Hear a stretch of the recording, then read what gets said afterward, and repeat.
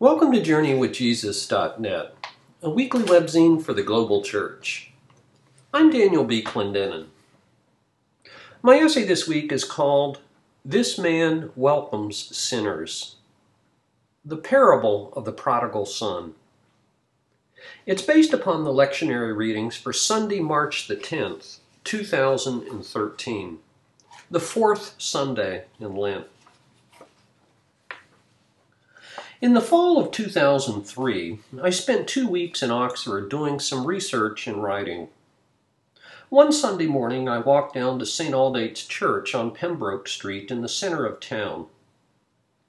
No one knows for sure who St. Aldate's was, but the church's first rector, Reginald, started serving the church in the year 1226. As I walked into St. Aldate's, the usher enthusiastically greeted me. He said, "We welcome all sinners." Those were words I needed to hear. They summarize the mission of Jesus, who said, "I have not come to call the righteous, but sinners." They also echo the accusation of his enemies in this week's gospel, who complained, "This man welcomes sinners and eats with them." Jesus made a lot of enemies in a short time. Broadly speaking, his detractors fall into two categories: the politically powerful, who executed Jesus, and the religiously self-righteous, who are the subject of this week's gospel. The Gospels tell how Jesus violated rituals of religious purity and ate with many sinful people, and how, according to the Gospel, there were many sinful people who followed him. This large following of moral outcasts felt safe with Jesus, sheltered rather than judged. His identification with them was a central rather than a peripheral characteristic of the kingdom that he announced. So much so that his enemies dismissed him as a drunkard and a glutton. When questioned why he befriended these dirty people, Jesus was unapologetic. It's not the healthy who need a doctor, but the sick. There's a whole group of parables that emphasizes how God welcomes sinners. As Joachim Jeremias observes in his book, The Parables of Jesus, these parables have a unique characteristic. They're all addressed directly to the enemies of Jesus. These parables don't merely announce the good news, they also vindicate it. Jeremias says, "They are a controversial weapon against the critics and foes of the gospel, who are indignant that Jesus should declare that God cares for sinners." Some of these parables describe what sinners are like. They're sick and needy, vulnerable in a world that prizes power and religious righteousness. Jesus says that these outcasts understand God better than the insiders. In the parable of the two sons, for example, Jesus says that tax collectors and whores will enter the kingdom of God before the chief priests and elders. Why? Because they know their brokenness and thus their need for repentance. True prodigals have no pretensions. They're like a son who initially refused to obey, but then later did obey. Jesus' opponents, on the other hand, did the opposite. They pretended to obey, but really didn't. Similarly, in the parable of the two debtors, during a dinner, a harlot stood behind Jesus weeping, wiping his feet with her hair, and anointing him with perfume. In her brokenness, she disregarded all social propriety in order to express her profound gratitude. When the host objected, Jesus told a parable about two debtors. One who owed a huge sum and another a small sum. Both were forgiven, but the former was more grateful. And then Jesus drew a sharp contrast. The immensity of the woman's sin led to unbounded gratitude when it was forgiven. But the self-righteous host was rebuked because he hadn't shown Jesus the least sort of grateful attention. Needy people know repentance. They're grateful when helped. The religiously righteous, on the other hand, often don't know much about repentance or gratitude because they've never even imagined their own poverty of spirit. A second group of parables invites Jesus' self-righteous detractors to consider what they themselves are like. In the parable of the two sons, they're like a child who didn't do what he promised. In the parable of the tenants, Jesus compared his opponents to tenants who humiliated the owner of a vineyard and then murdered the heir. And in the parable of the wedding feast, he said they're like socially respectable people who reject a royal invitation with pathetic excuses. So why do they scorn sinners who do accept the invitation? In one of his most caustic attacks in all the Gospels, Jesus strings together a series of word pictures for this sort of religious hypocrisy. His religiously righteous enemies, said Jesus, were like blind guides, filthy cups, whitewashed tombs, unmarked graves, and poisonous snakes. These loveless people are not the sort of people you'd want to meet if you understood yourself as a needy and vulnerable sinner. And then thirdly, there are the parables that describe what God is like. The story of the prodigal son was told to those who complained that this man welcomes sinners and eats with them. We're familiar with this story about a son who shamed his family by asking for his inheritance, who squandered it all in hedonistic excess, then found himself on Skid Row eating pig food. But as we just saw, people who hit rock bottom often know quite a bit about repentance, and we read that this man came to his senses.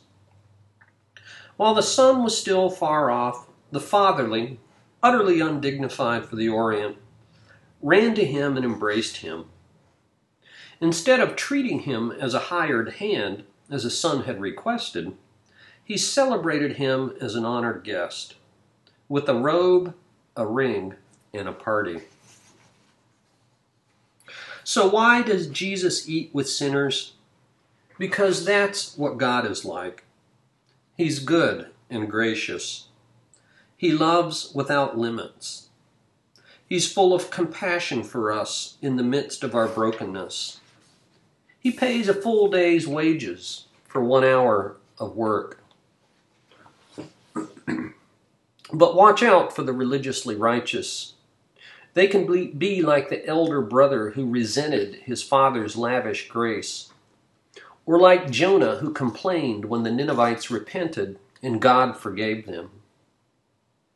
Many people, Jesus warns us in another parable, are, quote, confident of their own righteousness and look down on everybody else. Some people, in other words, have a need to be right and to be seen as being right. In the epistle for this week, Paul says that, quote, God gave us this ministry of reconciliation. And so it's interesting to ask, do real sinners feel really welcome in our churches? And here's a radical idea.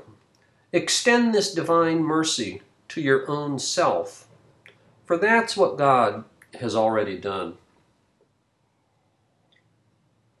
Much of the poetry of Gerard Manley Hopkins, 1844 to 1889, is characterized by darkness and despair, reflecting his lifelong interior struggles After converting to Catholicism, which estranged him from his Anglican family, Hopkins burned much of the poetry he had written, and even stopped writing for 7 years. After ordination as a Jesuit priest, an assignment in Ireland left him feeling isolated and melancholy, thus giving rise to his so-called terrible sonnets.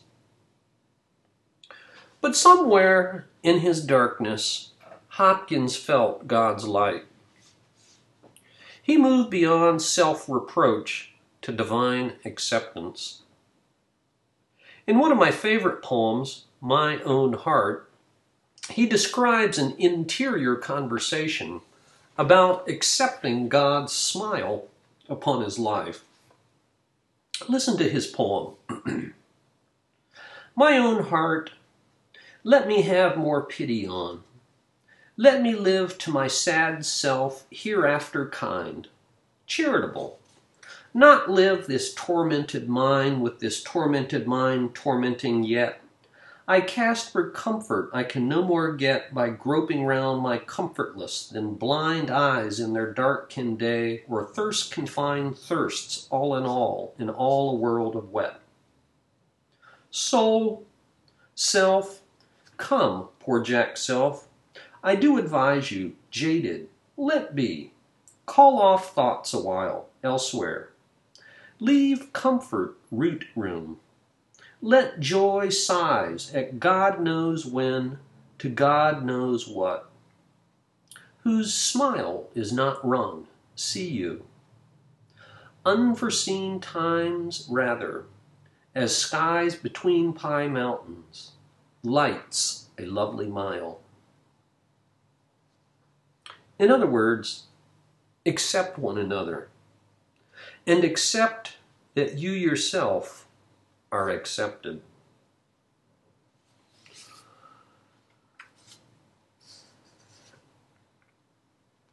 For books this week, we have a guest review by David Werther, who has reviewed a book, autobiography or memoir by the singer Neil Young.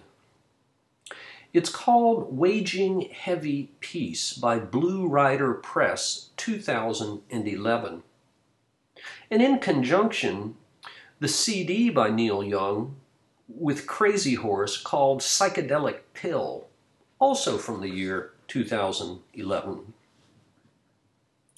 This past fall, Neil Young released a 2-CD studio recording called Psychedelic Pill that charted in Billboard's top 10, and along with it, an autobiography, Waging Heavy Peace, which, in fact, has been a New York Times bestseller. Young dedicates his book to his family. For Ben Young, my hero, my warrior, and his mother, brother, and sister. Young's hero warrior, in fact, is a quadriplegic who takes nourishment through a feeding tube. His older brother, Zeke, had been diagnosed as having cerebral palsy, but it was later determined that he suffered from a stroke in utero. Neil Young and his wife, Peggy, are devoted parents. Always a lover of trains, Neil built a huge Lionel train layout to enjoy with Ben, designing it so that Ben could work the switch system with his hand. In one of his least appreciated releases, Trans, Neil scrambled the vocals, mirroring the communication difficulties that Ben faces. Neil Young writes, because of Ben's quadriplegia, he couldn't talk or communicate in a way that most people could understand. So I made a record where I sang through a machine, and most people couldn't understand what I was saying either. I felt like it was art, an expression of something deeply personal. I called it tran, meaning trying to get across from one world to another. Being locked in a body without an intelligible voice. Trying to communicate through the use of machines, computers, switches, and other devices.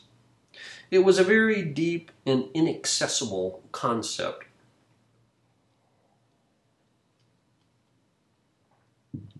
Ben's mother, Peggy, founded the Bridge School to help children with communication disorders. Neil Young himself has not had an easy time of it. As a child, he battled with polio, and as a young man, he had epileptic seizures. More recently, he survived a brain aneurysm. After seeing his sports writer father, Scott Young, go into dementia at the end of his life, trying to avoid a similar fate, Young gave up marijuana and threw in drinking for good measure. He is straight for the first time in decades, and a bit concerned that sobriety may cast a pall on his ability to write songs. As the book's position on the New York Times bestseller list attests, though, it has not interfered with his ability to write a memoir. Young assures us that he could never and would never work with a ghostwriter. What we have in Waging Heavy Peace, then, is Neil Young's voice without the tampering of a co-author. This is in keeping with Young's approach to recording, often preferring first takes to more polished versions of signs. Young writes in his autobiography, "When music is your life, there is a key that gets to you to the core. I am so grateful that I still have Crazy Horse, knock on wood. You see, they are my window to the cosmic world where the muse lives and breathes. I can find myself there and go to that special place where those songs graze like buffalo. The herd is still there, and the plains are endless." Neil Young, an autobiography called Waging Heavy Peace, and along with it, a new 2-CD studio recording called Psychedelic Pill, both from the year 2000.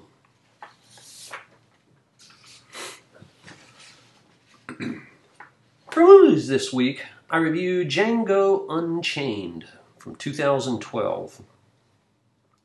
Quentin Tarantino's spaghetti western has drawn criticisms for its graphic violence about slavery, even though parody is always near. Spike Lee said he refused to see the film because it was demeaning to blacks. Tarantino responded that the historical reality was far worse than his cinematic fiction. And in fact, it's no more violent than any of his other films, which isn't much of a caveat, I admit, but fans and critics will still love it. It was nominated for 4 Oscars. Christoph Waltz plays an itinerant German dentist and bounty hunter named Dr. Schultz. He recruits and frees a slave named Django to help him identify further wanted men. They then go to a Mississippi plantation called Candyland in order to rescue Django's wife, and where the especially vile owner, Calvin Candy, and his Uncle Tom of a servant, Stephen, rule with despicable cruelty. In the end, the unchained Django comes unhinged, as it were, and delivers vicious vigilante justice. Django Unchained. And for poetry, in the 4th Sunday of Lent, we've posted the great passage from Isaiah 58, verses 6 to 9. "Is not this the kind of fasting I have chosen? To loose the chains of injustice and untie the cords of the yoke, to set the oppressed free and break every yoke? Is it not to share your food with the hungry and to provide the poor wanderer with shelter? When you see the naked, to clothe him and not to turn away from your own flesh and blood? Then your light will break forth like the dawn, and your healing will quickly appear. Then your righteousness will go before you, and the glory of the Lord will be your rear guard.